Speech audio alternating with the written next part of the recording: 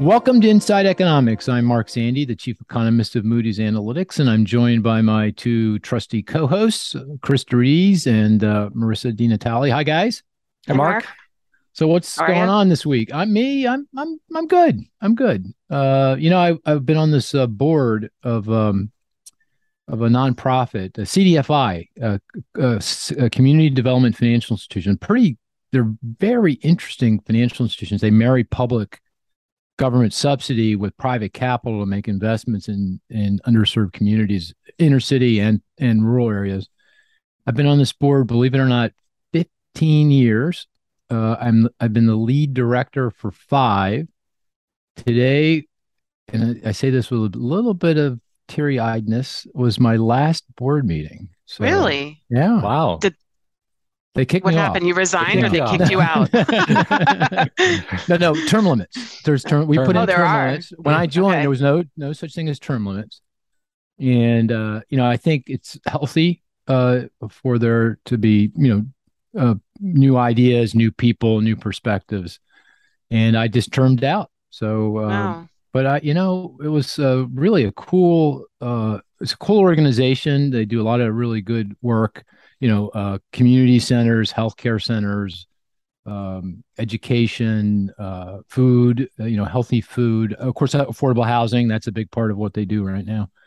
And today was the last day, but you know, uh, I'll Well, you miss had a them. nice run. I had a nice run. Yeah. But anyway, I'm sure Uh, there's another one out there looking for you. So Yeah. well, Right. just joined another nonprofit because There you go. I feel like I feel like I need to, give back in some way. And I joined this another really cool nonprofit called the Coolidge Institute, started by a bunch of NYU professors, and they mostly academics. I don't know why they let me in, but they're all these academics, and they're focused on data, and they're focused on figuring out ways to improve government data and the dissemination of government collected data to the private sector to to facilitate what the private sector is doing.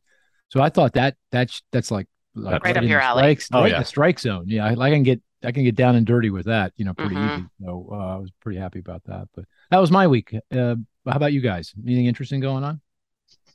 Marissa, you look good over there. I don't know what's going on. You look very healthy. I don't know what's. Oh, of course you do too, Chris. I mean, Well, I I don't know. It's interpret me. that. I'm like this Oh, old white you too, guy, Chris. you know? Oh, by the way. Chris, by the way, You don't look good too. sickly. Yeah, you don't look sickly. You look like you guys are in good health. Well, am I not working you guys hard enough? Is that what's going on? I just came back from the gym, so I'm probably have a Ah, post gym that glow, is what it perhaps. is. That's what Yeah. it is. That's what it is. Yeah. I think it's just the lighting.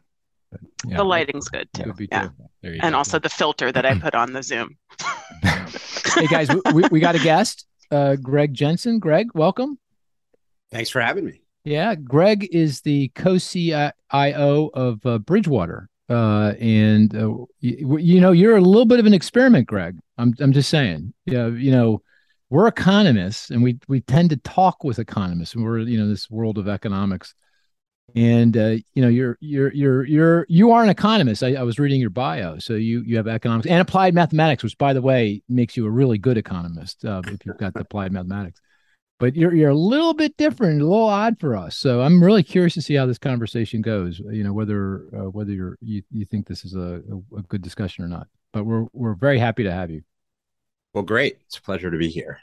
So how did you? So you've been. I was reading your bio. You've been at Bridgewater. Seems like now 25 years or so. How did you uh, find your way there and find your way to being the chief investment officer, co-chief investment officer of Bridgewater?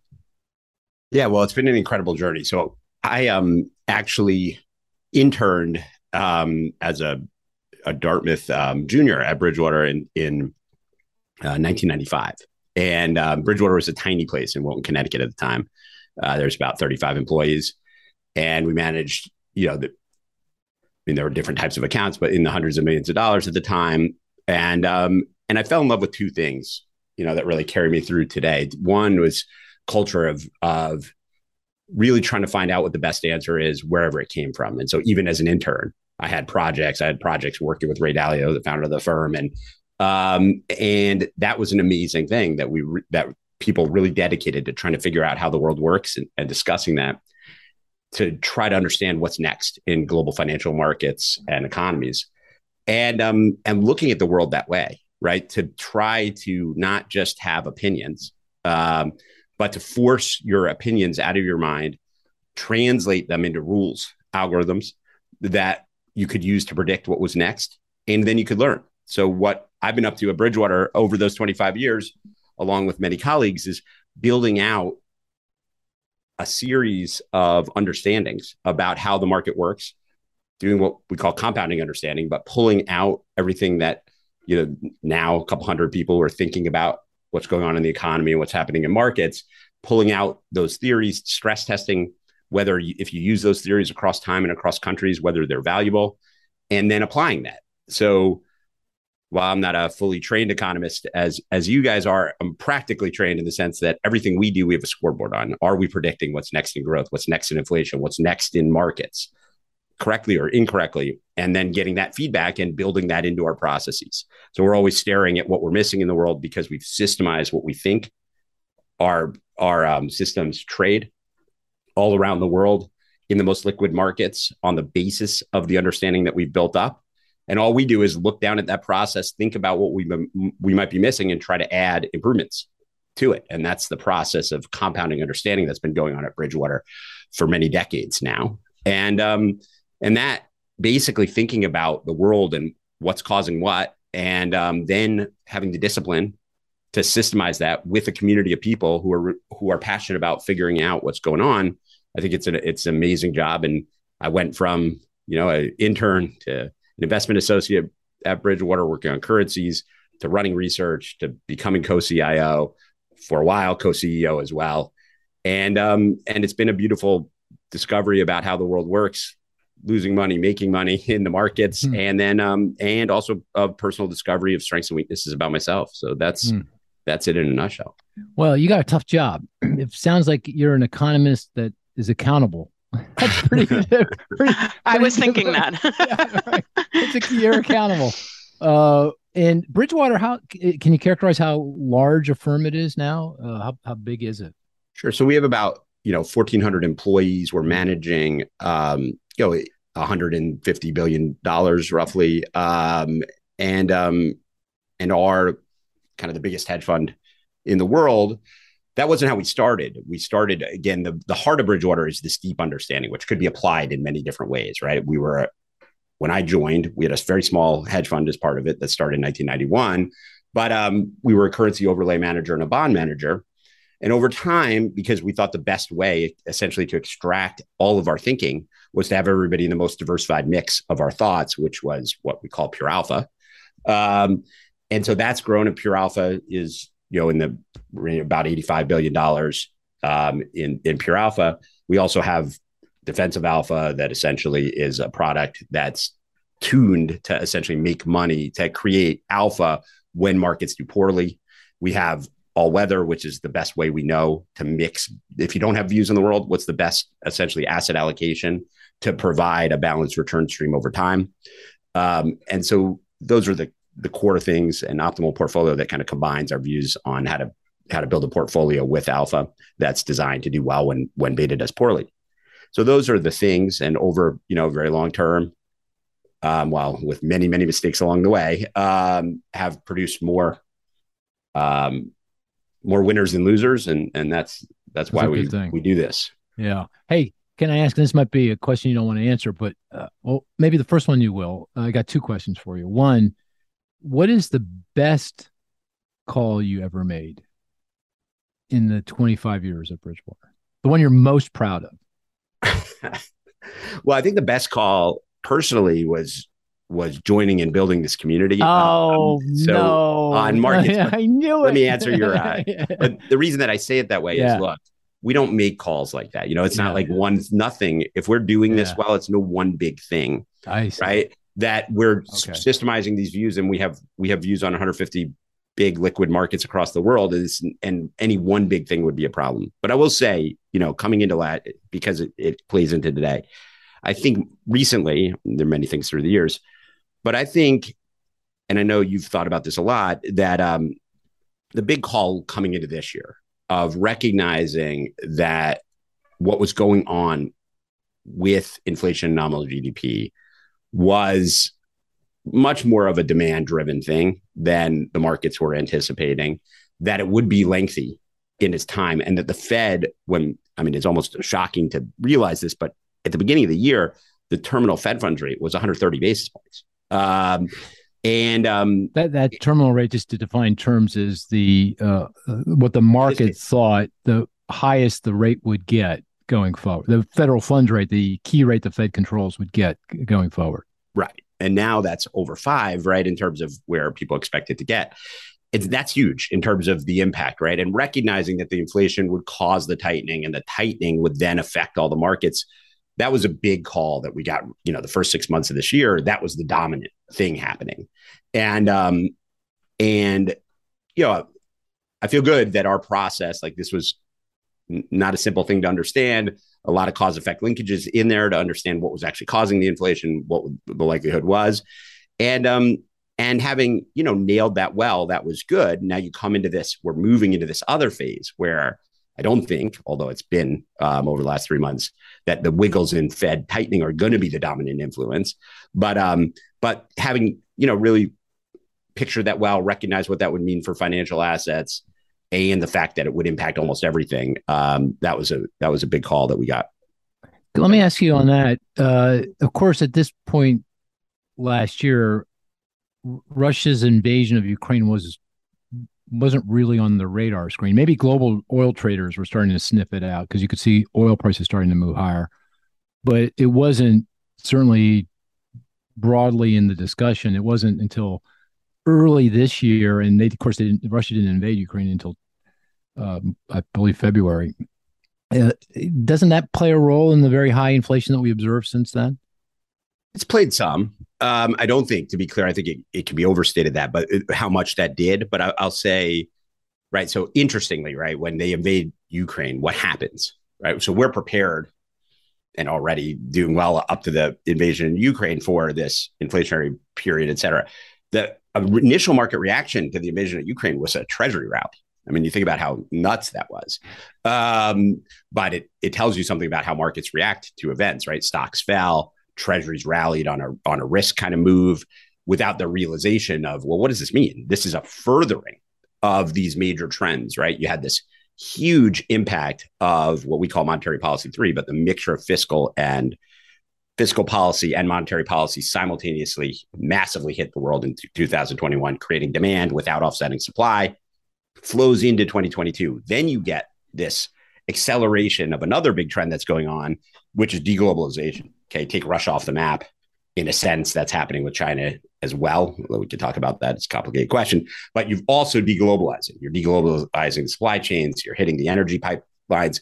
Big deal added on top. So yes, that accelerated a problem that was big coming into 2021 and then got even bigger with the movement in Russia. And then, of course, as people start to realize the impact that has on some commodity prices, that was going on. But the thing that you're seeing in labor markets otherwise was happening anyway. And in fact, to some extent, the inflation caused by Russia slowed down some of the dynamics that were beginning to appear in January in terms of labor markets.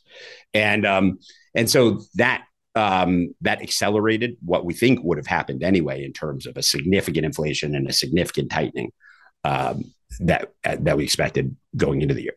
Got it. Well, here we are today, and we got a big CPI, consumer price inflation report this past week for the month of November. And I thought I just at this point turn to maybe Marissa. Marissa, that felt like a pretty good report to me. I mean, I don't know that you could have asked for a better report. What did you think? Yeah, it was certainly heartening and what we want to see. I mean, this was the second month in a row where CPI inflation growth as measured by the CPI was softer than consensus was expecting. So this was for the month of November. Overall CPI was up 0.1 of a percentage point month on month. And we were expecting 0.2, consensus was at 0.3. So we were closer, but it was still Hey, softer than we were I'll expecting. take it. That's Yeah, our crack exactly. team, And we Don were Italian team. we Yeah. were the month before too, closer than consensus, I believe. So year over year on the total CPI, we're up 7.1%, and that's now come down to the slowest pace since December of 2021.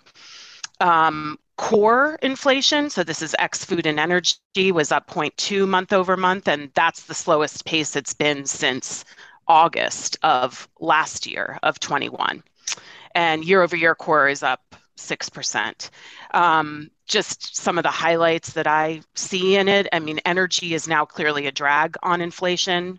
Prices were down 1.6% month over month, and that was pretty much across the board with oil, motor fuel, gas, utilities, all down. There was just to put a finer point on that. So Yeah. oil prices spiked when Russia invaded. We right. got up to 125, $130 a barrel at the peak back in June. And since then, the fallout here has started to fade, where the world is adjusting to the disruption to Russian supplies. And of course, we got weaker demand coming out of China. It's a big That's right. consumer of oil. So we got oil prices back down, and right now we're at what, $80 a barrel, south of $80 a barrel, I believe. And so that swing is now benefiting us in the form of much lower energy prices, gasoline prices in particular. That's right. Yeah. And a couple other things I wanted to point out. Goods prices are now falling for the second straight month. So month over month, they were down 0.5 percentage point, which was roughly in line with what they were the prior month. New car prices were unchanged month over month. And used car prices have been falling for 5 straight months. And those declines in used car prices are getting larger with each passing month. So in November, they were down almost 3% over the month. Food prices, which we've talked a lot about, they've been persistently, they've been sort of one of the thorns in the side of inflation. They still rose 0.5 percentage point over the month, but it was a slowdown from the previous month. And it was the slowest pace since December of 21, if you look at total food. But that was completely concentrated in food at restaurants. So food at home prices, grocery prices still accelerated slightly. Core services, which the Fed is keyed in on, prices there slowed too, which is good. They rose 0.4% month over month. It was up 0.5% in October.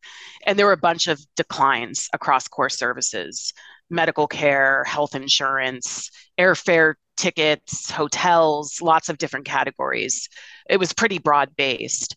And then the one other thing I want to point out is housing costs, because we've had a lot of discussions about that.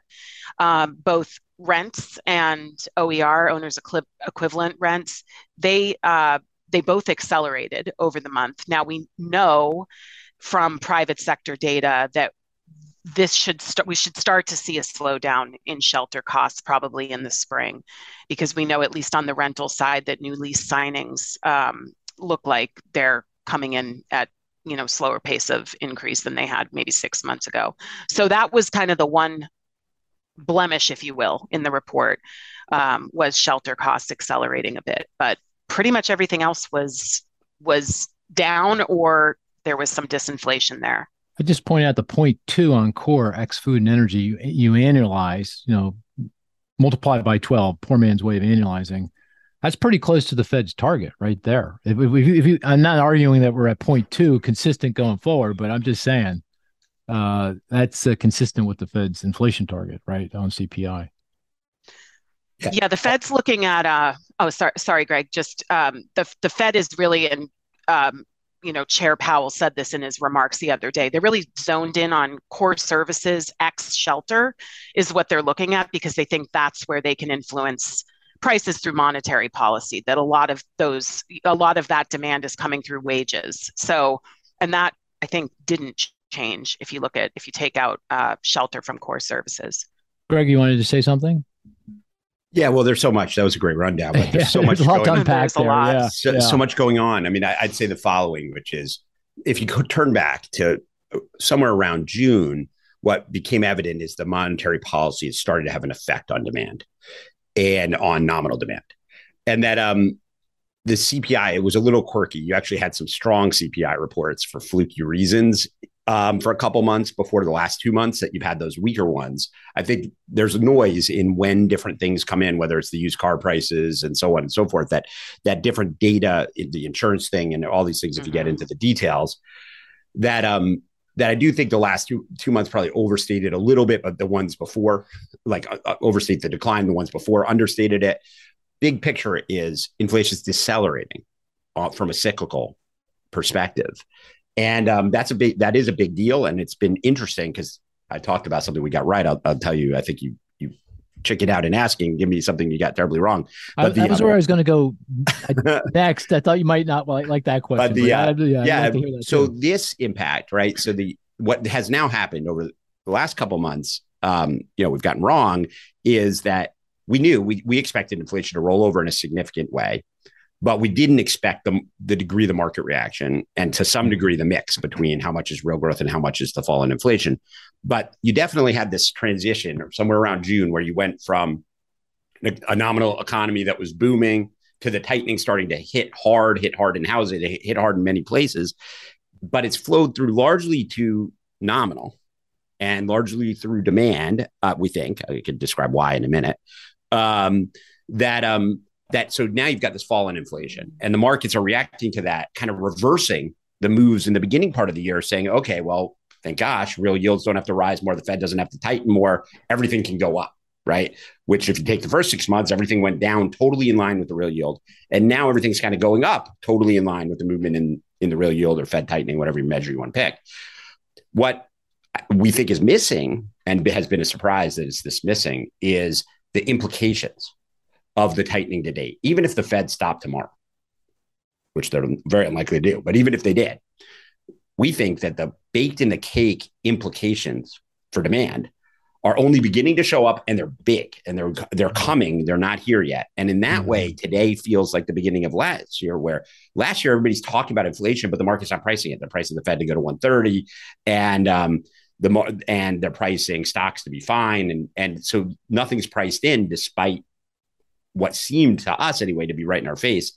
Today, I feel somewhat the same way, which is the implications of the degree of tightening to date, the way that's flowing through the world isn't getting priced in. So the actual movement in interest rates is flowing through day to day, but the implications of those movements on the real economy aren't, which is, I think is interesting. I think it's going to be proven to be wrong, but that's kind of what we think next year will be the implications of this, the most rapid tightening we've seen since the early 80s, and the extremity of that and the extremity of the implications of that have been lagged for a variety of reasons. But I think that's really the thing we expect in 2023 is that shift towards that. And part of that will be lower cyclical inflation for sure. But and if you measure prices of things you can actually measure on a day-to-day basis, everything's deflating. Rents, any real world measure of those things.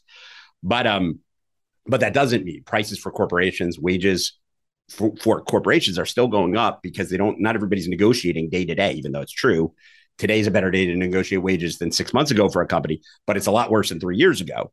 And so wages are a trailing indicator, like rents. They reset. They don't reset day to day, even though if you were resetting day to day, you'd see, okay, wages have cooled off a little bit, rents have cooled off a little bit, but it's a lagging cost. And so you have companies with lagging costs and declining revenues. And probably in our view, the biggest hit to profits you've seen in a long time coming that's also not really expected. If you look at the markets are saying profits are going to be okay. Like, yes, maybe a shallow profits decline next year, but off to the races in 2024, and inflation is going to come down and no problem, which leads to the issues with secular inflation as opposed to the cyclical one that's coming down. I got so many questions. Okay, you're right, Chris. You need to enter into the conversation, but I'm just writing at the bit. Go ahead. I'll be brief. Comment. Yeah, okay. Greg, you make a lot of sense. We've been having a running debate about a lot of what you just discussed. Well, first question, just to go one step back before we kind of move forward in the conversation. Demand and supply, which is, and it's demand and supply. I think we would all agree. It's just, which is more important. And that does make a difference in terms of how you think about inflation and lots of other things going forward. How do you square this demand side argument with the high inflation all over the planet? It's everywhere. It's not just in the U.S. In fact, in Europe, it's more significant than it is here. So, how do you square those two things?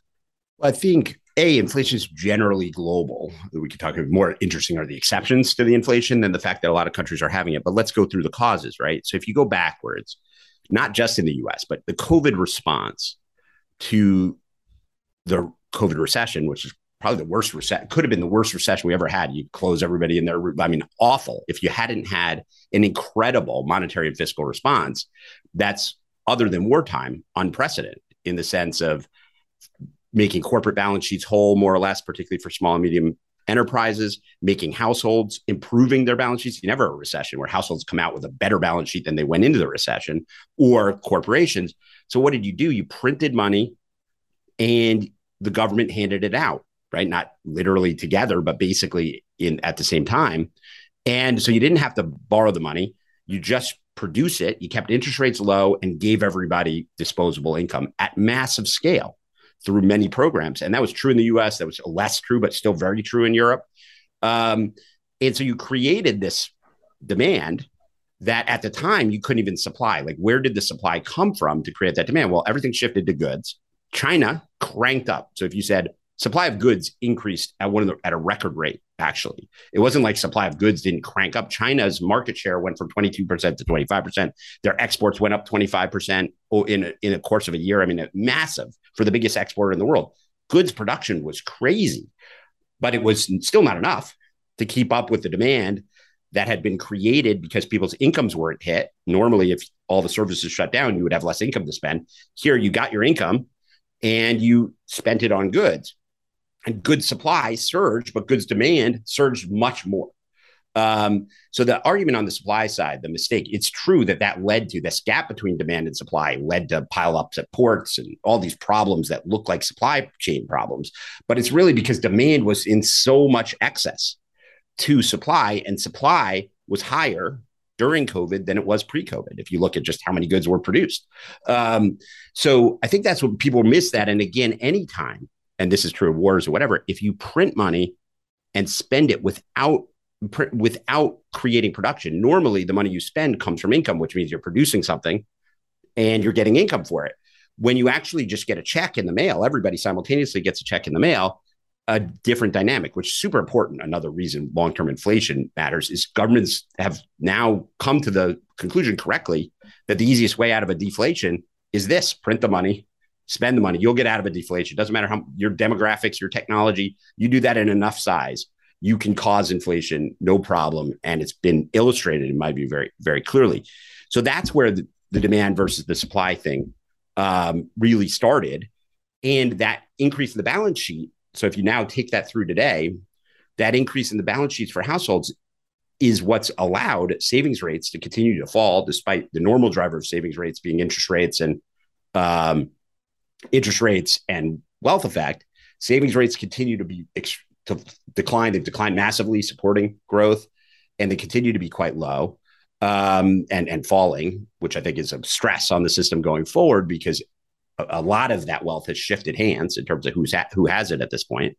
But I think that's why we see it as much more demand than supply, just going in and looking where the dollars that were used to purchase assets came from. And the global part of that is not a big surprise when you combine in currency moves. The dollar surges and the rest of the world's currencies collapse. So that's driving inflation in those countries. And the US is such a source of demand that global demand sucks things in. And now that then spirals, right? In the sense that it's falling into labor markets. It's starting to hit labor markets in Europe. It hit labor markets in the US. You've got those wage gains.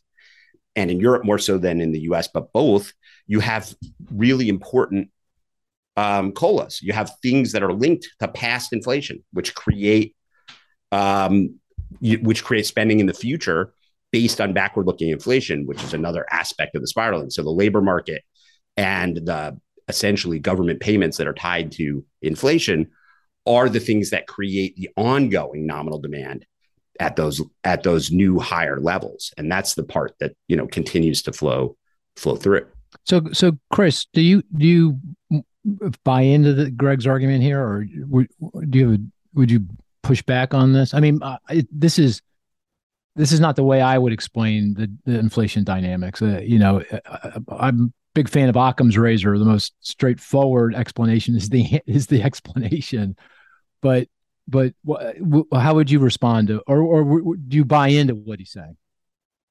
I do buy into much of it. I don't know that he was discounting supply effects altogether, but I do think there are certainly some significant supply shocks.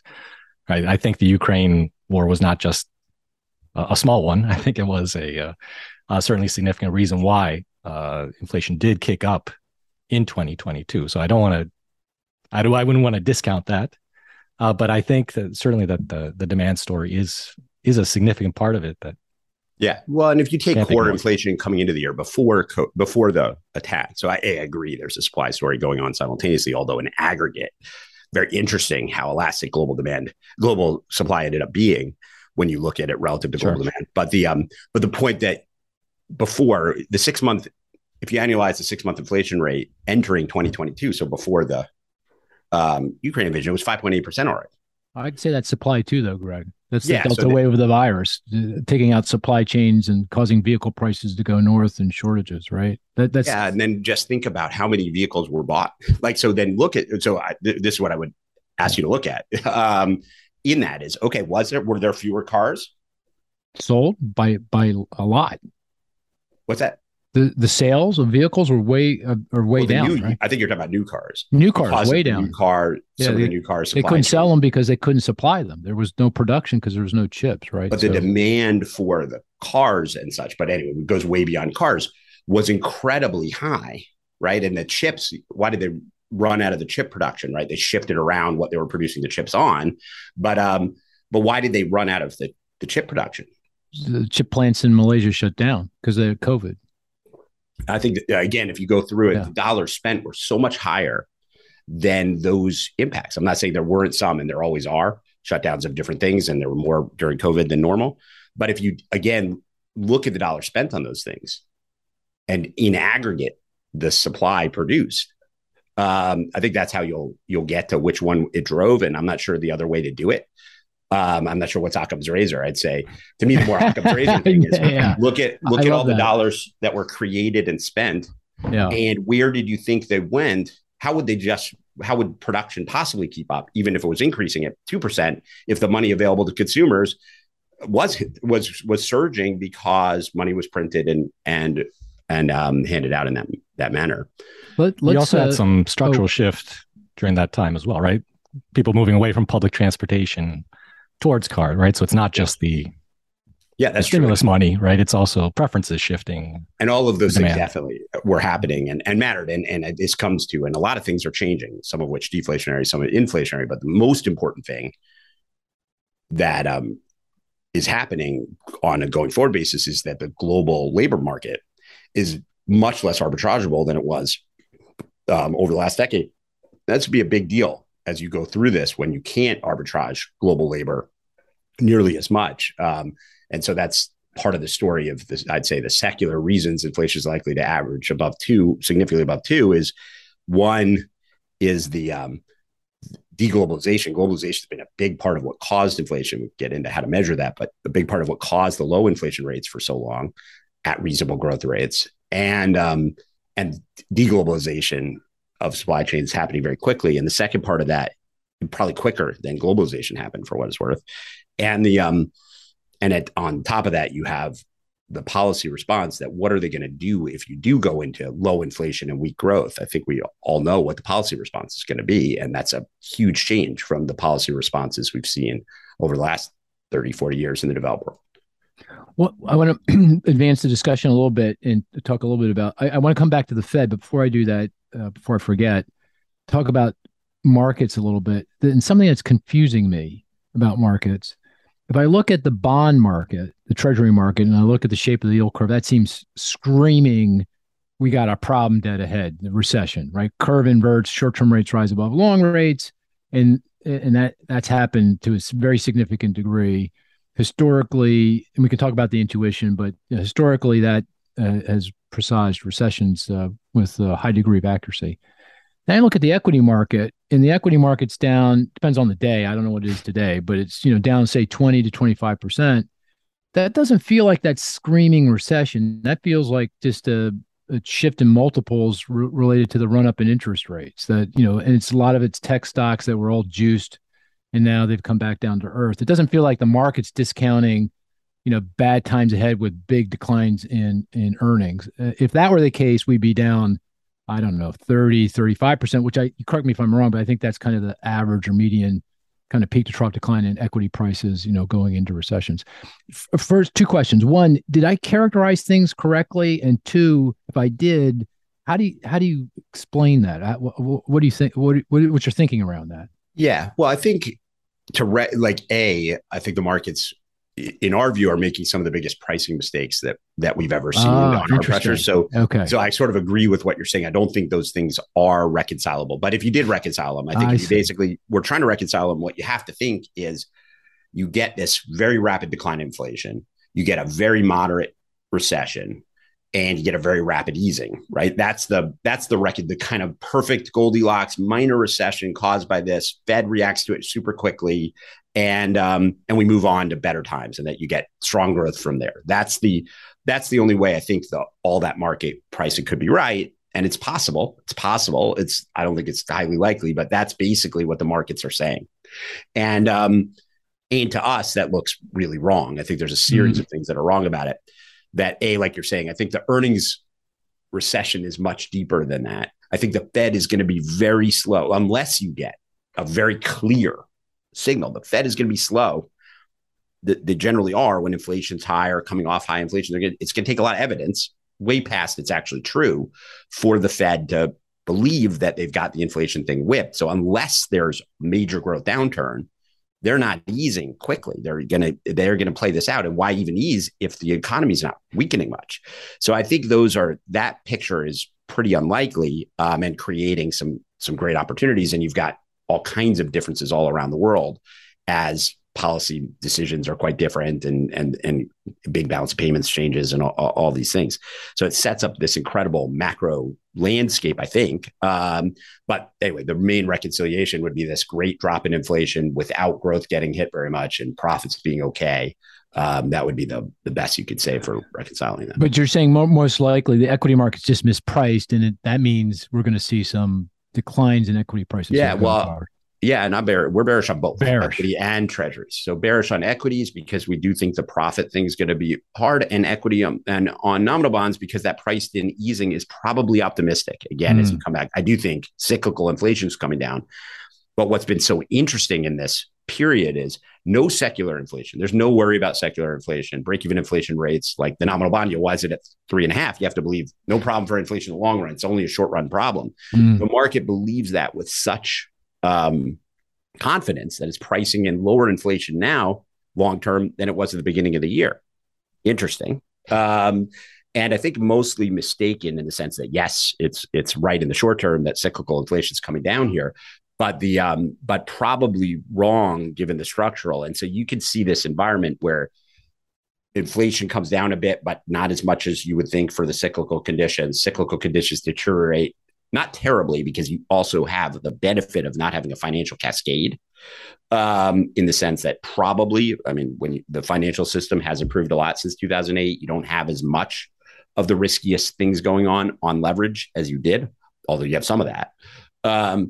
But it's still relative to the history of the world, debts are high. So it's not 2008, but debts are high in a lot of the rest of the world. There's a lot of short-term debt that's getting repriced. There's a lot of areas where you'll probably see things popping, and but likely one thing after another, and growth is weak, but not horribly weak. So we're thinking the U.S. is like down 2 next year, and Europe's down 3, roughly around those areas. 2% real GDP. Real GDP decline. 2%. Wow. Yeah, that is bearish. Yeah. Interesting. Yeah. And what's interesting about that is, that, look, maybe we're wrong, but if you take this level of tightening, you take the starting point of the savings rate, and what's happening in the housing market, et cetera. These are the worst conditions that you've had. So of course you could say, well, recessions are rare. Why would you be confident? Well, so are tightenings of the magnitude that we just went through. So are the sets of conditions globally that are going on are remarkable, and that the fact, I think most people are getting confidence out of it not happening yet. I'm probably, in our view, overconfident. It does matter. The momentum in the economy matters, but when you look at the causes, what's sticking and where the weakness is coming, this is how it works, right? Interest rates rise. You start to see it in the interest rate important sectors. That's hitting as hard as it ever has. You start seeing the bubbles at the extreme collapse, and then that keeps moving towards the center, right? So if you take the crypto collapse and the high or in tech, all the losses that those entities, all that money that was getting burnt in those money burning engines were somebody else's profits. That money was flowing into compute. Money was flowing into the core S&P 500 companies because they spent all that money that got spent somewhere. So when you look at the history of how these things, the tightening happens, you had a extreme tightening. The next thing that happens is interest rate sectors and bubbles collapse. And the third thing that happens is that then starts to impact everything else. And every cycle has this lag time. And the only reason that we mistake the lag time is you think, okay, well, stocks have been going down for a while, but like you said, it's only because real yields went up. Actually, expected profits haven't even begun to decline yet. And so that chain of events is classic. We're following that classic domino. And so I think that's likely. Now, the argument on the other side is that can I say I make the argument on the other side? I'm like, it's so interesting to me because I think about the bond market and the equity market, and I ask you how to square it, and you say, well, the equity market's wrong, and we're going to see a sell-off. And I do the exact opposite of you. I say the bond market is wrong, and here's all the reasons why the yield curve is biased or not, not telling us, exactly what it has historically. So very interesting, different perspectives. I'm going to throw one other market at you. Well, I would just say I think they're both wrong for what is right. I think the bond market yield curve. You that seems to be consistent with your two. Yeah, except that I think the Fed's going to have a harder time easing. Yeah. Than is priced into that curve. Yeah. Certainly, I think that both can't happen. So I would agree with you. The being bearish on both has the better. Like I can imagine a world where growth does hang in there, and that whole thing, and you end up with higher nominal yields going from 3.5 to 5 or something in a normal yield curve, in which case stocks are probably going to fall too, meaning that the discount rate effect of bonds normalizing to a normal yield curve and the Fed not tightening, you'd have to have a really great profit situation to offset that. So I think there's a possibility bonds go 3.5 to 5 for the reasons you're saying, which is, okay, we're wrong about the growth and it keeps coming along and the Fed doesn't go anywhere and they go to 5 and they stay there. And you get a more normal yield curve priced in. Or you have the other scenario where the growth is quite weak, the earnings come, now the Fed starts easing, but that's already priced in. They got to ease just to stay on track for bonds. Let me throw one other market at you and get in this, trying to use it as a way to interpret what investors are thinking about where the economy is headed. And that's the corporate bond market. So if you look at the difference, the spread between interest rates on corporate bonds, take junk corporate bonds, the bonds issued by companies that are kind of on the financial edge, have a lot of leverage, and where investors are nervous about they might not get paid in a timely way on that bond. Those spreads, those differences are nothing unusual there. I mean, the average, if you go back and take a look at the difference between the yield on the high yield corporate bonds and 10-year U.S. Treasuries back to the late 90s when the high yield market was put on the planet, the average, I think you have to exclude the GFC because things just blew out then, but just take that out. It's 500 basis points, 5 percentage point difference. That's high yield corporate bonds. You give you 5% more, 5 percentage points more than 10-year Treasury yield. That's average. There's no indication of any inkling of any kind of concern from the corporate debt market. So that would be more consistent with the equity market saying, hey, I'm not worried about a recession here. Is that interpretation correct, or do I have that wrong, or how do you interpret it? Yeah, I'd agree with you. I think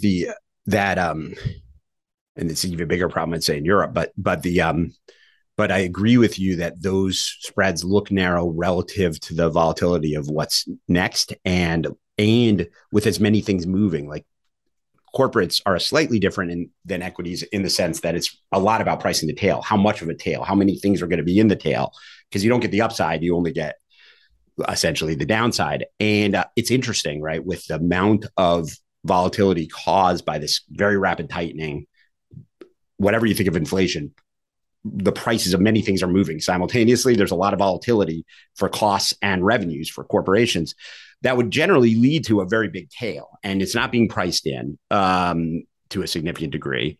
And I think that's another likely mispricing. Oh, cool. Okay, so you're expecting spreads, the difference to gap out here at some point when equity prices, when investors realize, oh, we're going into recession, earnings are going to get crushed, businesses' cash flow is going to get hurt. They're not going to be able to make their debt payments, at least in a timely way. We're going to see equity yields, equity prices go down, and the spread in the corporate bond market go up. Yeah, I think so. Of course, a lot in the U.S. What happened, which is interesting and protects the corporates a little bit, is that they termed out the debt. It's very long term for corporate debt in the things you're looking at, the publicly traded corporate bonds. So there's a much bigger problem in private credit, I think, where private credit is much more short term, like often off the short rate, and the prices are not as evident of what's happening there. Can I say that? Can I just interject, just to make sure I understand? Is that the same terminology as saying leveraged loans? The leveraged loan market is the same as private credit? Okay, fine. Okay. Well, yeah. So I mean, leverage loans are a big part of that market, but that I think is at more risk, although it's less transparent, so it's a little less obvious what's going on. So I'm not sure, but I think but what has happened in the traded corporate bond market is generally the terms are big, which helps them from a rollover risk perspective. There's not as much debt rolling at the worst possible time. Now that's not going to help if you have negative profits and such, but it takes more. Like the worst case and the things that really come burning at you is when you have to refinance and there's no capital available. It's not that kind of downturn. It's not where you get no financing available and that even good credits get strained.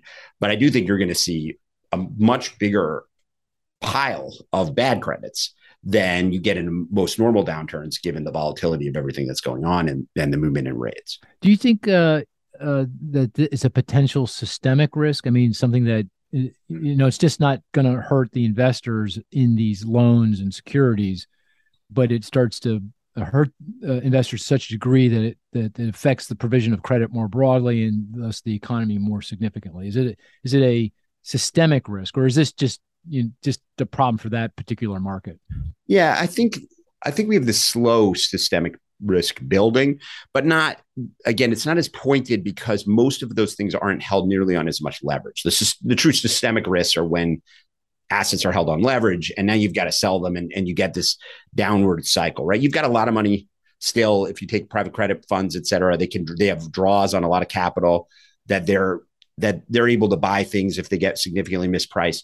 So I do think you have this more gradual problem that actually makes the whole thing play out more slowly. So we're used to these very rapid recessions, very rapid declines. I think this is a more gradual, but therefore slower for the Fed to react. And the bottoms in these cycles, I mean, maybe this will be different, but you've never had a bottom in the equity market when the Fed hadn't started cutting rates. Like you don't get bottoms into tightenings, and not just like slowing from 75 to 50, which everybody's getting super ecstatic about, but actually turning around and easing. And usually the bottom in the equity markets, 6 to 9 months after they turn around and ease. So if you took the usual, like when does that make the bottom in the equity market, or the bottom and the bottom of the economy follows that, right? So if you did a kind of typical, you say, okay, I think the Fed might start cutting rates 6 months from now. Probably the fastest you could see it, but let's say, unless there's a stock crash before then, 6 months from now. And then the easing starts 6 months from now. And typically the bottom of the equity market's 9 months from there. That's 15 months out from now. And the economy is typically 3 to 6 months after that. So that's 21 months or so from now. I think it's likely even to be longer than that. That's a long gradual recession, all a function of the fact that rates have been rising, assets have been falling, and the Fed's not close to easing. Normally, they'd be easing by now. given what's happening in the financial markets. And if inflation wasn't so high, they certainly wouldn't be tightening. And so having this tightening that's still going on into that leads to this long recession, which back to the credit thing just means this longer period of economic downturn for that grinds out companies rather than it being a financial credit problem. It's an economic credit problem. Got it. Let me ask one factual question. I think it's factual. So you're down 2% GDP, real GDP next year. What's the terminal funds rate in that worldview, in that kind of expectation? Is it 5%, or is it, because that's where the market is right now, around 5%? We're at 4.5%, I think, 4.25% to 4.5%, and I think markets are pricing 4.75% to 5%, probably closer to 5%. Yeah. Are you there? Are you higher than that? Where are you? Yeah, we think that's about right. About what's okay. going to happen, right? And then there's the timing thing, right? I think largely it's going to happen because the Fed, based on their past errors, is going to wait for clear evidence. And I think that's going to lead them. They have a couple more tightenings because I think the evidence is going to be slowly it's not like we're going to get whacked one day and it's going to be crystal clear. So somewhere in there, right? So if you take the very short end of the yield curve, we're basically neutral on that. We're bearish on the long end because the market's pricing in this huge decline in rates. And so even though we see that weak growth, we think the tightening is going to be slower than that. Plus, you don't want it's a matter of diversifying the positions. If you're wrong about growth, what's the likely outcome is that bond pricing is really wrong.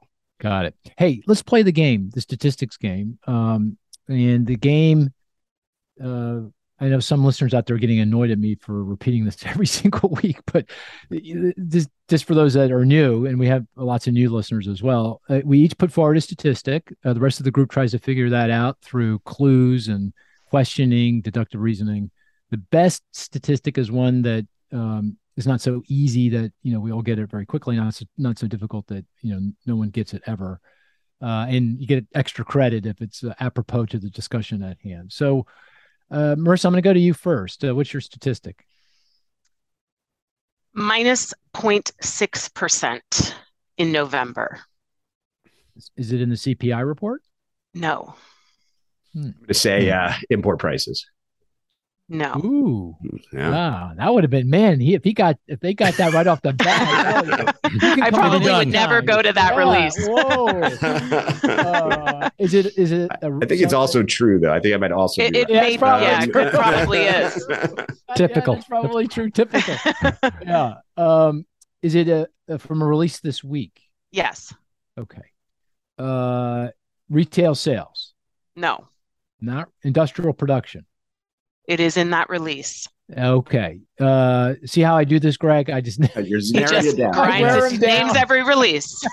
Minus 0.6. That's top line industrial production. It's not. No. Oh, it's not top line. Manufacturing? It's manufacturing. Yep. It's manufacturing industrial production. So utilities, which is another component of this, was way up. So total industrial production was down minus 0.2, but manufacturing was down minus 0.6, which is the first decline in 5 months, pretty large, coming from durable and non-durable goods. And motor vehicle production was down 2.8% over the month, which is quite large. And I picked this because it kind of month to month, right? That's month to month. That's true. Yeah, and manufacturing IP year over year is still up a bit. It's still up about 1.25%. But I picked it because we were talking about CPI and goods prices are now falling.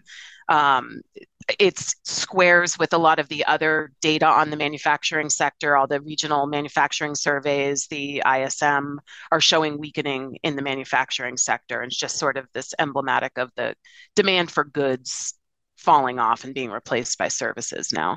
Well, I think manufacturing, we can say, is in recession, probably, right? Because the ISM purchasing manager survey is below that so-called 50. And now industrial production seems to be slumping. We haven't seen job declines, though, yet in manufacturing, have we? No, they're still adding to payrolls, I believe.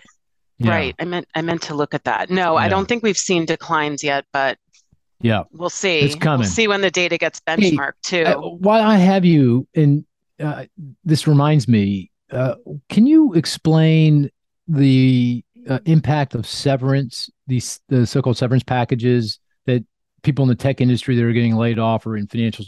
We're seeing certainly anecdotal announcements, lots of them from the tech sector, from financial services, and of course mortgage finance, white collar kind of jobs in corporate headquarters. And these folks get generally severance packages for at least 3 months, maybe as long as 6 months. If you're getting a severance package, will you show up as where do you, does that affect the employment numbers or the unemployment insurance numbers at all? Do you know? So it's, yeah, I think I know you know. I'm leading you. I know you know. So. Yeah, you probably wouldn't ask. It wouldn't be an interesting podcast if you asked me and I don't know. Yeah. So when you look at the payroll survey, the current employment statistics survey, the count of jobs on employers' payrolls, the trigger there is just who is on the payroll, who is getting paid. So if you are getting a severance package, which, in financial services, Wall Street firms, which have even today announcing more layoffs, is typical to get for 6 months, maybe even longer, you're on the payroll, you'll show up as employed from the employer's perspective. So because I think where you were going with that is jobless claims are still incredibly low. I mean, they fell again this week, right? They're down to like 211,000. Yeah. That was going to be my other statistic if somebody took the IP one. Oh, damn, I wish you had picked that one. I would have gotten that right away. Because, so we don't see it yet, right? We're not seeing all these announced layoffs showing up in the unemployment insurance claims. And if you're getting severance, you're not going to file for unemployment insurance. In fact, I'm not sure if you even can file for UI if you're getting severance pay. So it could be that there are more job losses out there and they just haven't shown up in the statistics yet because of the severance. Yeah, I think that's to Greg's point, right? That it's coming, weakness. Yeah, and a lot of things in the labor market are interesting because of how slow it's going to be in lagged, right? You just went through the shortage of labor that slows things down. You've got on top of that the shift to services from manufacturing, which is super labor intensive shift, even at the same growth rate. And third, you've got, I think, this like more politically conscious firms that are going to be wary. They're certainly like, how do you square buybacks with laying people off or whatever, things that were more normal in past US recessions. It's a little bit of a Europeanification of the recession in the sense that one of the things that created the real negatives in US downturns were the very, very fast rate of firing, but that also created the faster rebounds. And for Europe, the rate of firing for a bunch of regulatory reasons much slower, and the recessions as a result go longer. And you take this from the Fed perspective, they're looking square at employment, and employment is going to lag, is going slow. The wages are going slow, and so if you're looking at that, understandably, staring at that, kind of missing what's happening, which is probably also going to lead to a much worse profit drawdown than economic drawdown. And some of that makes sense. We've had the opposite for so long, where profits and corporations have done better than the economy. The refinancialization, where labor does better in the downturn than corporates, could be a kind of rebalancing of what's been going on for the last 30 or 40 years. But that's and that's part of deglobalization causes that as well. That's how I think it'll play out, that the layoffs are coming later for a variety of reasons than they have in a typical US downturn. That's interesting. That's very interesting. Hey, you want to do another one? Chris, you want to give us your statistic? Sure. Well, first, let me say, Greg, you can come back anytime. I'm arguing all my points here. So 44.6 is the number. 44.6. Is it a regional ISM survey? How can he delay on that one? Either it is or it isn't. Survey. Is it the NFIB survey? Yeah. No. National Federation. It's not the Small Business Survey. Okay. 41.6. 44.6. Oh, 44.6. Oh, big difference. Yeah. And so it's not one of the regional. It's not a regional Fed. It's the Fed. It's not a Fed. Oh, it's regional. It's not regional. Well, it applies to a region of the world. This is so confusing. It applies to a region of the world. And I think he's misdirecting us. He's like throwing up smoke. It applies It's so easy to that I wanted to, Oh, I see. throw in a little dust, a little sandstorm. And is it from a release this week? From a release today. Oh, what came out This today? morning. Is regional employment and unemployment came out today? No. Well, nothing else came out. The region is the U.S. That's just to be clear. Oh, I don't know. Any other hints you want to give us? That came out today. I didn't think anything came out today. Did Home Builders or something like that? No. You can't give us a. How about S&P? S&P. Not the house price index. No. Case-Shiller. No. S&P.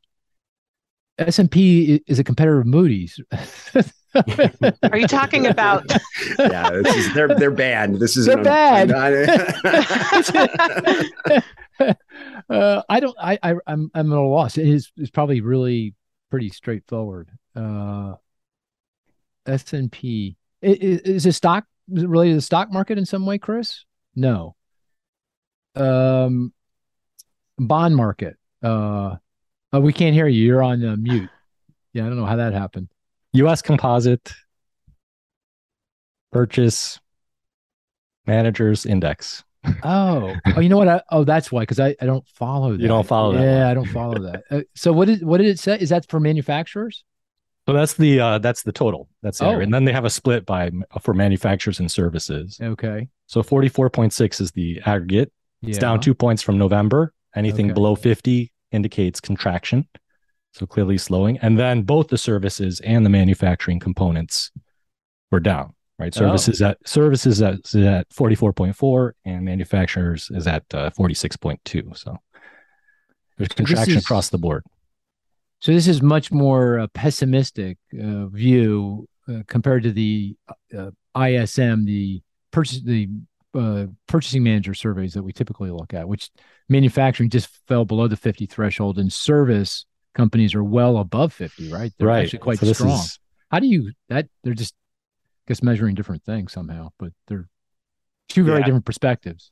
I mean, one of the interesting things, right, and this comes in the NFIB or whatever, is that these surveys, a lot of them are getting screwed up by views on inflation too. Like if things are good or bad, it's a growth view and an inflation view, not just a growth view.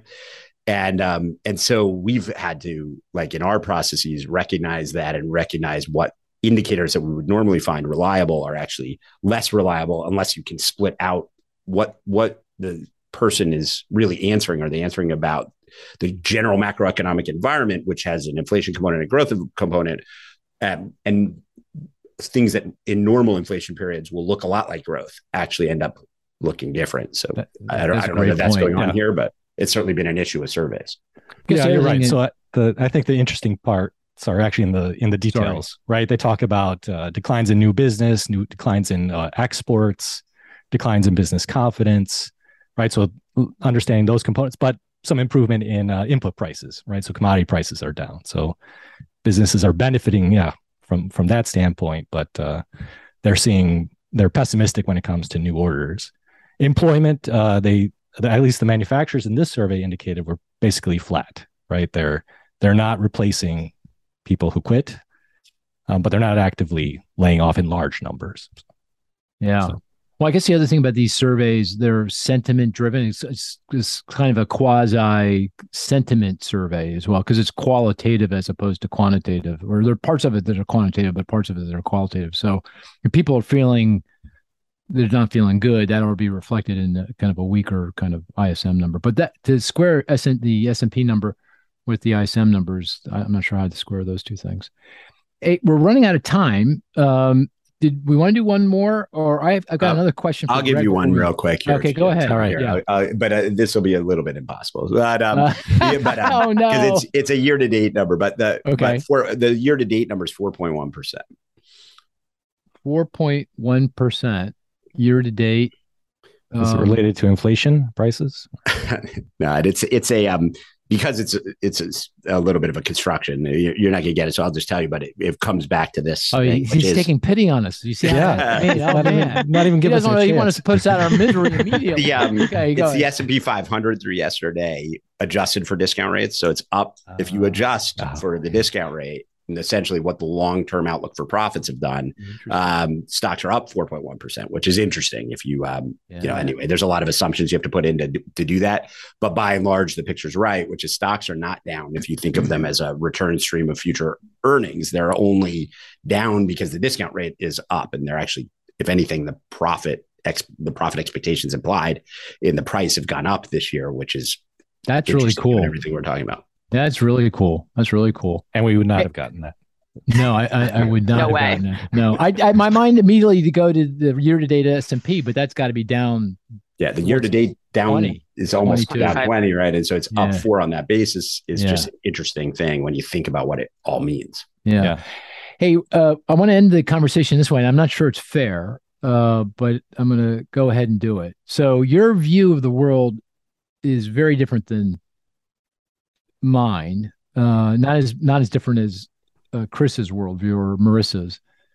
It's going to be a struggle next year under any scenario, but I think we have a fighting chance to avoid recession with a little bit of luck and some deft policy making. So we're on kind of different, we have pretty different views. What would have to happen, Greg, for you to change your mind, to think, oh, no, we're not going into recession. We're going to be able to make our way through without one. Is there, and it's probably unfair. If you ask me that question, I don't know how to answer that, but I'm going to go ahead and ask you that question, see how you parry that. Well, I think it's a critical question, right? Like, what's so great about what we do? I mean, it's also really hard about what we do is you're either right or you learn something. So those are the two options, and both can be really good, right? Can I have a job, Greg? Can I have a job? That sounds like a real fun job. Yeah.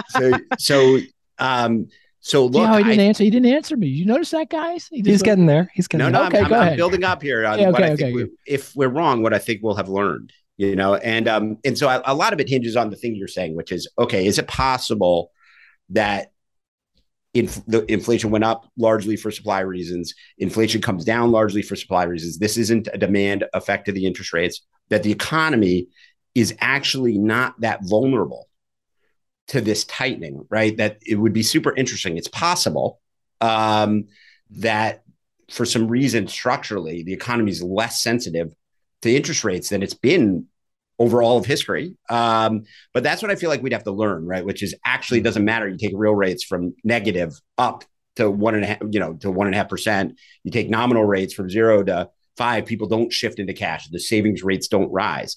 So to me, the things that would surprise me that I'll be monitoring is savings rates don't end up rising, and that the inflation comes down without a large shrinking in demand.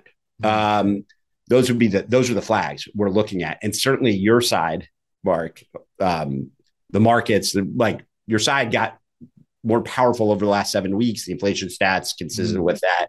And the way the markets have reacted to that this week, a little bit the opposite way, but the last 7 or 8 weeks. And I think that'd be super interesting, if really that we learned that degree of tightening, the market reaction to that, the wealth effect, the cracking of the bubbles, all doesn't end up in a recession.